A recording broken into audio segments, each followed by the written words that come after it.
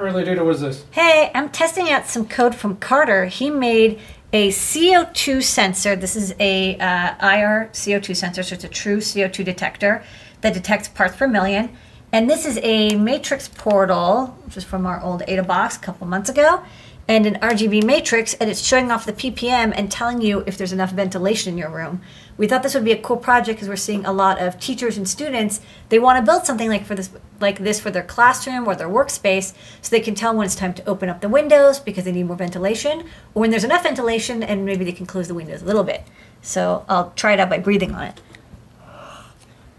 And you'll see it goes up from 800 to pour over 1,000.